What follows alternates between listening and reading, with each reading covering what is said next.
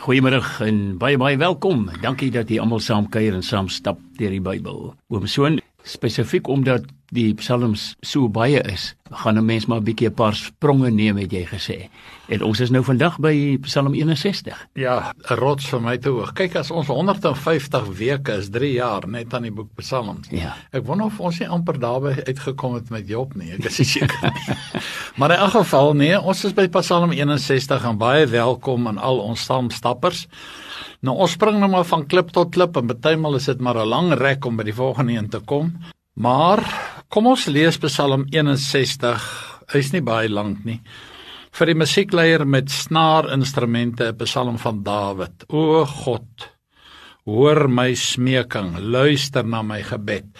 Nou die Engelse vertaling sê, hear my cry. Nou daar's 'n lied, hear my cry. Ek het hom nogal gekry, jy weet, die lied is nou net te lank om die woorde hier te lees, maar dit is 'n ou wat 'n lied hieroor geskryf het. En hier sê, hoor tog by hulp geroep. Ja, nou hear my cry, ek amper breer ek het nou te sing.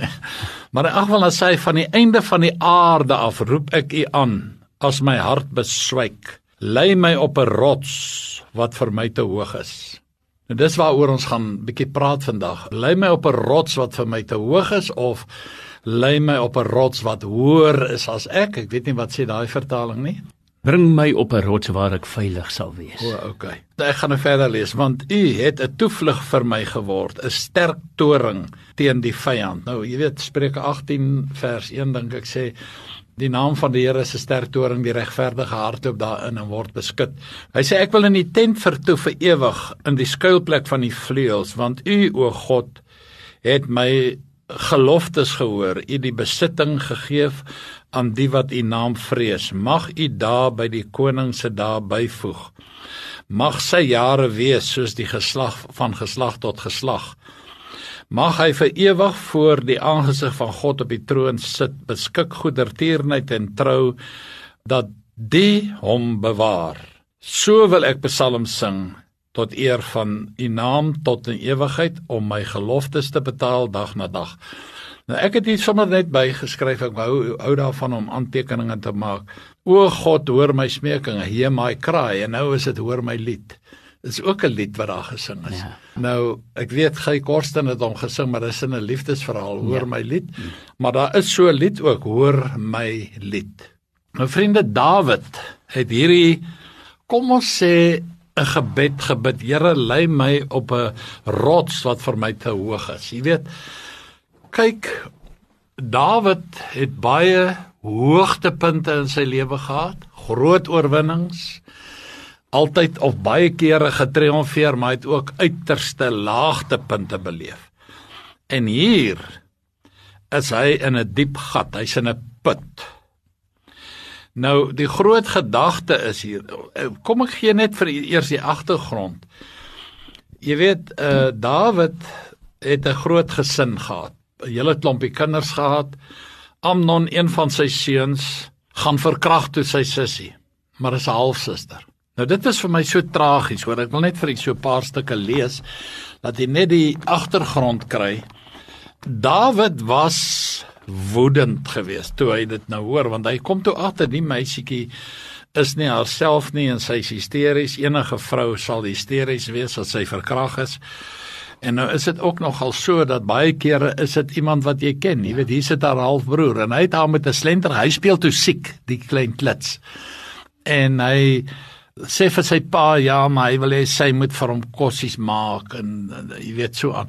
En jy weet, ou Dawid is so, ek weet nie of hy naïef was of wat nie, hy sê vir die kind, man, gaan maak vir jou boetie kos, en sy het nou gaan, en hy lok haar in die kamer in, en so voorts, en hy het haar toe daar verkragt, en toe het hy ewe skielik 'n weersin in haar, hy het mos nou, jy weet, gekry wat hy wou hê, en nou sê die Bybel, hy het haar verag. En dit was vir haar 'n verskriklike vernedering. Nou die meisie was 'n bloedsussie van Absalom. En Absalom het 2 jaar gewag en toe vermoor hy hom. En toe Dawid dit ook nog hoor, jy weet, my kind Absalom, wat ek soveel verwagtinge van gehad het, het nou sy sussie se bloed gewreek, omdat sy nou as 'n maagd verkragt is. En weet jy, hy het 2 jaar gewag. En toe vlug hy, en hy het vir jare ver van Jerusalem af gaan bly. Nou dis 'n lang en is 'n hartseer storie. Ek het 'n paar jaar terug met Vadersdag het ek hieroor gepreek, of 'n boodskap gebring, want toe het sy generaals het vir hom gesê, hoorie man, dis 'n skande dat jou seun so ver moet wegbly. Roep hom huis toe, laat hy terugkom, Jerusalem toe. Dawid sê, hy kan terugkom, hy kan in Jerusalem kom bly, maar ek wil hom nie sien nie. Toe het hulle Tannie gestuur, is 'n ou lang storie, jy moet dit maar self lees aan 2 Samuel, vanaf, sê maar hoofstuk 12, lees maar die hele stuk geskiedenis. En sy gaan en vertel hom 'n sad story, en hy sê, nee, maar so 'n kind moet huis toe kom, en toe sê Joab, maar hoorie, dit is presies wat ons wil hê, jy en Absalom moet weer versoen. En hoor nou wat sê hier, nou ek het daar nogal geskryf te min te laat. Toe het Joab na die koning gegaan en hom dit meegedeel, hy het Absalom geroep en die het na die koning gegaan en voor hom gebuig met sy aangesig na die aarde toe, voor die koning, en die koning het Absalom gesoen. Ja. Maar ek sê, too little, too late, want daar was die versoening, hy het hom nie in die oë gekyk nie. Ek wonder of hy hom eers, jy weet, 'n hak gegee het of wat ook al, maar Absalom is daar weg en hy het onmiddellik begin om 'n opstand teen sy pa te reël. Hy gaan homself kroon as koning en hy tot van die generaals agter hom gehad. En toe moes Dawid vlug vir sy lewe. Hy het kaalvoet gevlug deur die Kidron-vallei teen die Olyfberg uit. Al wenende, sê die Bybel. Jy sal al hierdie goeters lees daar in 2 Samuel 15 rond 14-15. Nou hierdie was nou seker die donkerste tyd in sy lewe. Kyk, hy het baie laagtepunte gehad. Jy weet, ek dink byvoorbeeld aan sy vlug vir Saul. Hoe het hy, ek slaan my oë op na die berge, waar sal my hulp vandaan kom? Ek dink aan die bloedskande wat daar was, en die moord onder sy eie kinders.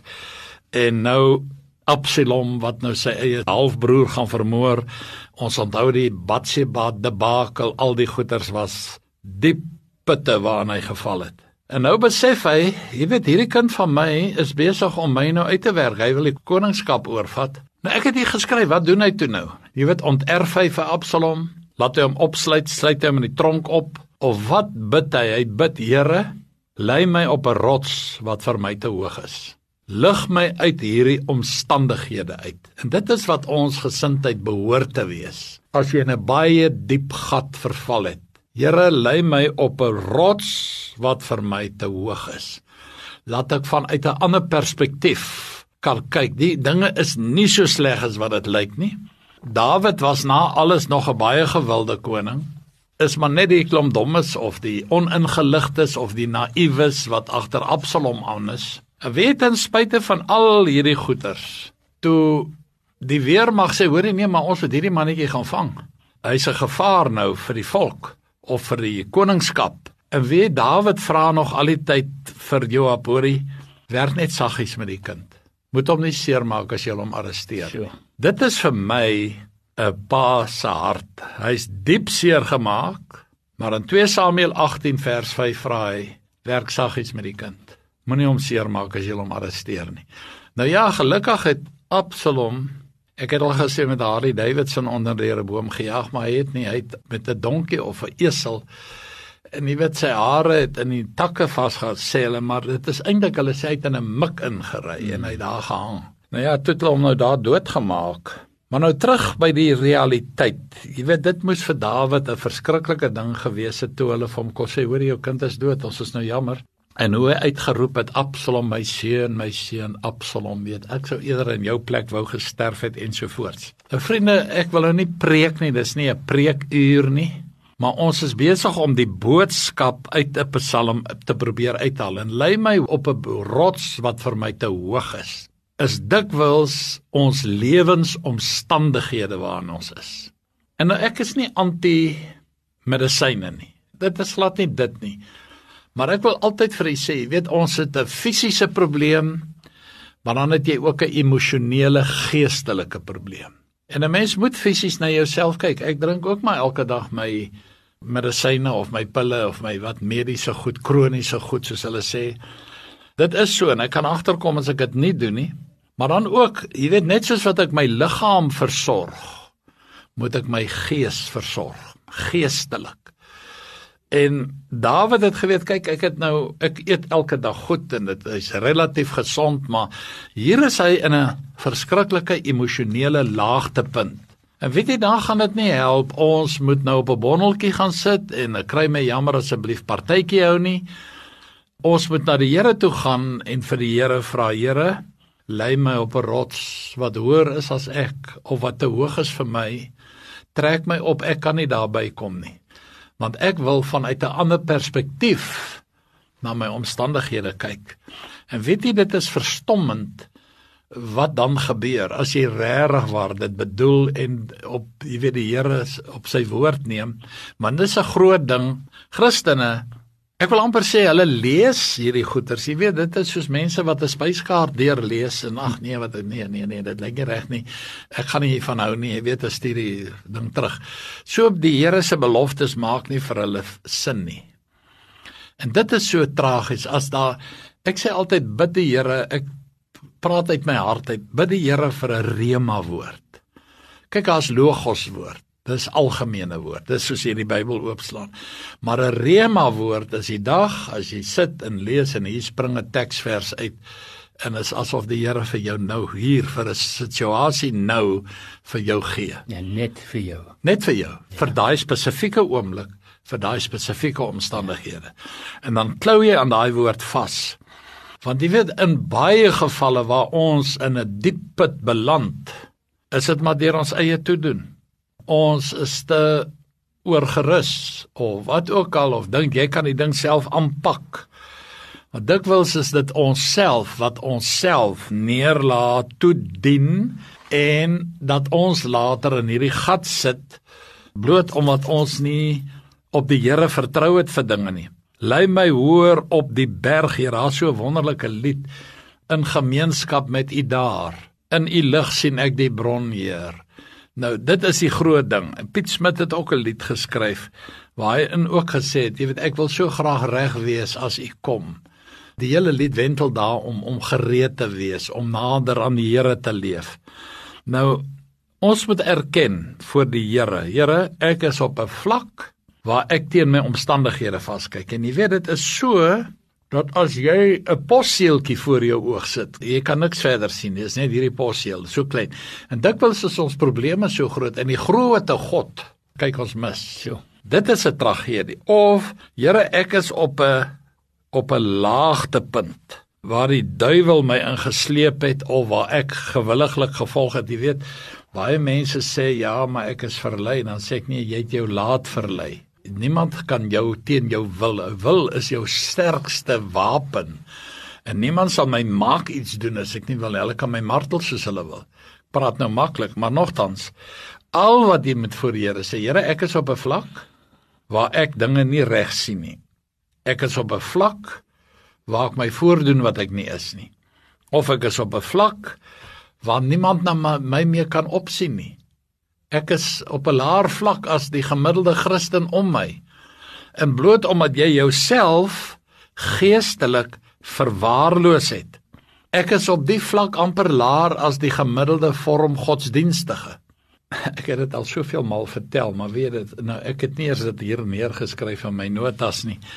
Baie jare terug by 'n teelplek het 'n bruin man na my toe gekom. Ons het so gestaan en gesels. Hy weet hoe wie's ek. Toe sê hy, wie, hier is maar van hierdie mense wat sê hulle is geestelike leiers, maar as hulle met jou praat, dan kom jy agter hulle buitelse stomp. hulle kap met 'n stomp buitel. Nou dit is so, jy moet maar skerp bly, jy moet skerp gemaak word. Elke dag moet jy maar jou byltjie slyp, as jy, nie om ander by te kom nie, maar om 'n woord te hê waarin mense kan opkyk. Maar nou die einde van, hy sê ook, ek van die einde van die aarde af roep ek jy aan. Ek dink dis vers 3. Nou die groot gedagte is, jy weet, hy het gevlug. Ek glo nie eers hy het al by die Jordaanrivier gekom nie. Hy was sommer nog hier so amper stap afstand van die huis af. Toe sê Here, van die eindes van die aarde af roep ek jou. Hy het so ver van God afgevoel, dat dit vir hom gevoel het, hy is op die rand van die aardbol, en miskien het hulle nog geglo, die aarde is plat, jy weet, ek kan enige oomblik afval. Hy kom ook agter dat ek is aan die einde van my krag, aan die einde van my deursettingsvermoë, ek is ver van my vriende af. geen hulp om my las te help dra nie. Vir interessant dat daai aan die einde van die aarde af die vertaling hier sê ver uit die vreemde uit in wanhoop. Ja, Is die verduideliking. ja, nou kyk nou net dan, hy is nog nie ver, hy weet nie eens waar hy is nie, Nee. maar ver uit die vreemde, maar ek is nie in die bekende omgewing van u nie. Ja, en dit is vir my is, jy weet, kyk vir daai ouens wat geestelik na aan die Here geleef het ook, as hy net 'n bietjie ver van die tempel af is, dan voel hy ver van God af, jy weet, en vriende af. Nou, jy weet, om in sy situasie te wees. Kyk, hierdie was alles die raad van Agitofel. Toe ons destyds deur Dawid se lewe gegaan het, het hy gebid, Here, verydel die raad van Agitofel, want hy het hom opgesteek om teen sy pa opstandig te raak. Nou, dit is nou maar so, dat jy voel ver van alles af, jy weet nie meer wie om te vertrou nie. Ek het nou baie onlangs met 'n baie jong egpaartjie ons paie gekruis. Hulle is nie baie lank in die bediening nie. Nou sê hulle oom sê nou uit vir my, wat 'n les het die lewe jou geleer? Ek het die jare in die bediening. Toe sê ek, ag, vir jy so baie, ek gaan julle die heel dag en nag besig hou. Maar die kern is net, pas op wie jy vertrou. Wees versigtig. Wees opreg of wees getrou was my woorde, maar vertrou niemand of feitelik niemand. Want vandag, net soos met Jesus, hulle het hom lofliedere toegesing, Hosanna vir die seun van Dawid. 5 dae later skreeu hulle weg met hom, kruisig hom. Nou, kom ons kyk weer. Hy sê in Psalm 31 vers 3, neig u oor tot my, red my gou, wees vir my 'n rots om in te vlug. En dit was ook sy wens. Jy weet, nou wonder 'n mens elke keer nou maar waarom 'n rots? Jesaja 32 vers 2 sê 'n toevlug teen die wind, 'n skuiling teen die stortreën, soos waterstroom in 'n dorstreek, soos die skaduwee van 'n swaar rots in 'n land wat versmag. Nou, ek weet nie of jy hierdie voetspore program volg nie, maar hulle het nou een van hulle toe ry hulle so deur 'n woestyn, toe sien hulle daar sulke klippe op mekaar gepak, toe sê dis wat mense gedoen het om skuiling te vind teen die genadeloose son in die woestyn. Nou daar's die rots en nou pak hulle maar klippe op mekaar om net in 'n koeltjie te kry. Maak 'n bergie. Ja. Nou in 'n woestyn gee dit heerlike koelte.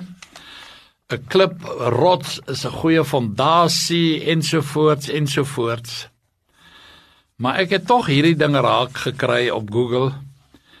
Wees vir my 'n rots wat vir my te hoog is. Psalm 71 vers 3, maar hoor nou hier. In 1763 het eerwaarde Augustus Toplady in 'n donderstorm was hy vasgekeer en hy het in 'n skeur in 'n rots het hy gaan skuiling soek. En terwyl hy daar weg is, toe vroet hy in sy sak en hy kry 'n stukkie papier of 'n kaart of wat, en toe skryf hy hierdie lied, ewige rots geklief vir my, laat my veilig in U bly. Nou dis 'n baie bekende lied. Hulle sê jy kan hulle het ook nou daar naby het hulle een van hierdie rotse so plaat gaan vassit om hierdie plek te herdenk waar hierdie ou hierdie lied geskryf het. Ewige rots geklief vir my, laat my veilig in U by, laat die water en die bloed uit U sy as lewensvloed my tot heil wees en tot krag teen die sonneskuld en mag. Nou, jy weet, en dan, ek het toe ook 'n bietjie in die gesange in die psalmboek gaan rondblaai, en toe kry ek hierdie ene in Psalm 18, ek het U hartlik lief, o Heer, U is my sterkte en tee weer, die Heer is my rots, my vesting sterk, die redder wat my heil bewerk, my rots wanneer die stormwind huil, die skild, die weerkrag van my heil, my vesting op die bergkrans styl, by wie ek vas en veilig skuil. Fantastiese ou psalm, wat ons nogal graag in die kerk gesing het, maar die liedjies is nou almal omtrent al vervang met huppeldientjies, ek weet. Maar dit nou daar gelaat, dis die nuwe geslag. Maar nou sê Dawid ook, wees vir my 'n rots om in te woon. Nou 'n rots vir die kind van God is 'n rots om in te vlug, om te skuil, om skuiling te vind teen die son, die wind en die weer ensovoorts. En dan Hooglied 2 vers 14, waar Salomo skryf, dis sy liefdeslied, my duif in die rotsklowe in die skuilplek by die krans, laat my U sien, laat my U stem hoor, want U stem is sout en U gedaante is lieflik. Daar's 'n skildery van stormsee en dan in 'n rots en daar sit 'n duifie en broei. Die brander slaan rondom, dis hoog water, maar ongesteerd sit hierdie duifie so onder die rots en broei op haar nesie. En dit is wat 'n kind van God se posisie behoort te wees. Ook 'n rots om jou dors te les. Eksodus 17 vers 6. Kyk, ek sal voor jou uit op die rots by Horeb staan, laat die volk kan drink. Daar moes hy die rots eers slaan en toe moes hy praat, toe gaan slaan hy mos weer die rots en nou ja, dit het hom sy paspoort gekos om die land in te trek. Maar Jesus is die rots wat vir ons geklief is. Jesaja 49 vers 10 sê vir ons, hulle sal geen honger en geen dors hê nie, en die woestyn gloed en die son sal hulle nie steek nie, want hulle ontfermer sal hulle lei en hulle saggies aanbring na die fontein van water. Nou dit wys net elke keer die hele gedagte rondom rots. Die Here, my rots en my verlosser. Lei my op hierdie rots. Here, ek wil graag bo my omstandighede uitstyg, want ons het maatstawwe waarin ons meet. En dikwels dan bewonder ons ander mense, sê, as ek net daar kan kom. Vriende, dis vir ons almal moontlik. As ons net doen wat die Here van ons vra. Dit klink vir ons ver bo my maatstaf, ver bo my redenasie vermoë, maar ook ver bo jou probleme. As jy die Here vertrou om jou uit te lig bo jou omstandighede, selfs my sielevyand kan my nie daarby kom nie, waar mislukkings en sonde my nie kan bykom nie, waar die wêreld my nie kan beïnvloed nie, daar's 'n plek van stille rus naby die hart van God.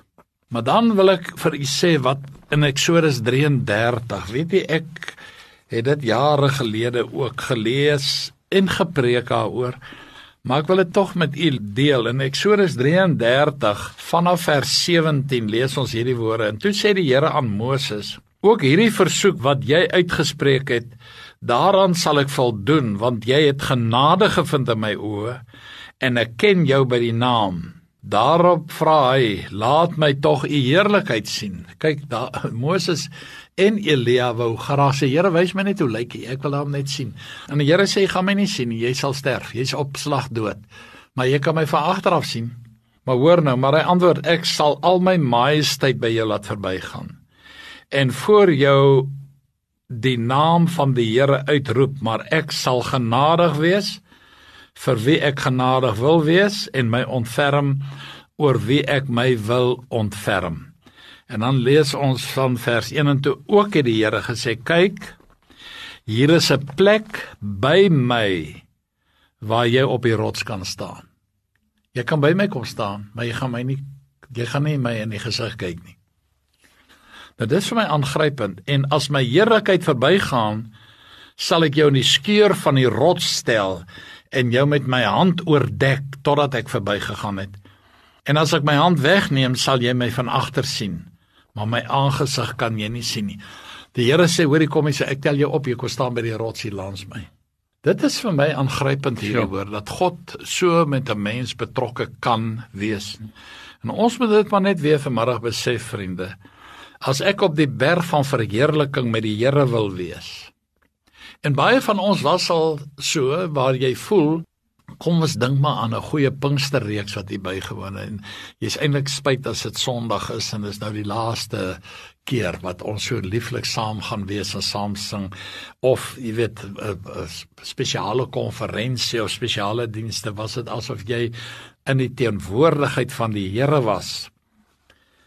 Maar dan moet ons oppas dat ons nou nie daar wil bly nie. Kyk, Petrus hulle wou dadelik hutte bou en sê, Here, ons bly nou sommer hier, so is te lekker hier. Toe sê die Here, man, jy weet nie wat jy vra nie. Kom ons wees tevrede met wat Dawid kon sê in Psalm 40, U het my uit die moddersluik uit die modderige put uitgetrek en my voete op die rots gesit. En dan het Dawid gebid, Psalm 81, met heuning uit die rots sal ek jou versadig. Weer sê ek, bo my omstandighede, bo my mislukkings, bo myself, bo my stryd, 'n rots wat vir my te hoog is. Die vraag is, wat gaan ons hiermee doen? Ons het 'n leier bergklimmer. Kyk, die bergklimmers, ek het een keer gaan bergklim, maar sommer so teen 'n koppie uitgeklim aan in die Oos-Transvaal. Ek was amper dood toe ek bo gekom het. Ek bewonder hierdie ouens wat hierdie ysberge klim. Ek sal nie eers daaraan dink nie. Maar jy weet die leierklimmer, hy hanteer gewoonlik die tou. Hy hak hom, hy sorg dat hy goed geanker is, al daai goeters. Jy moet maar net die leier bergklimmer volg en hy sal jou lei. Wie hulle het nou die dag, ek het dit ook gelees oor die nuus, né? Hulle het Mount Everest, het hulle 'n span opgestuur om die rommel te gaan verwyder, soos wat mense daar opklim en hulle blikke en papiere en kartonne sommer daar weg. Hulle het binne 2 weke se tyd oor die 3 ton vuil goed verwyder. Ongelooflik. Dis al verskriklik, né? Maar in elk geval ek dwaal alweer af. Al wat ek vra is, kom ons gee ons oor aan die bergklimmer Jesus Christus wat ons op 'n rots sal lei wat vir ons te hoog is. Lekker klim hierdie week. God seën u. Pragtige woorde, Soon Zevenster, baie dankie. Groetens tot volgende week.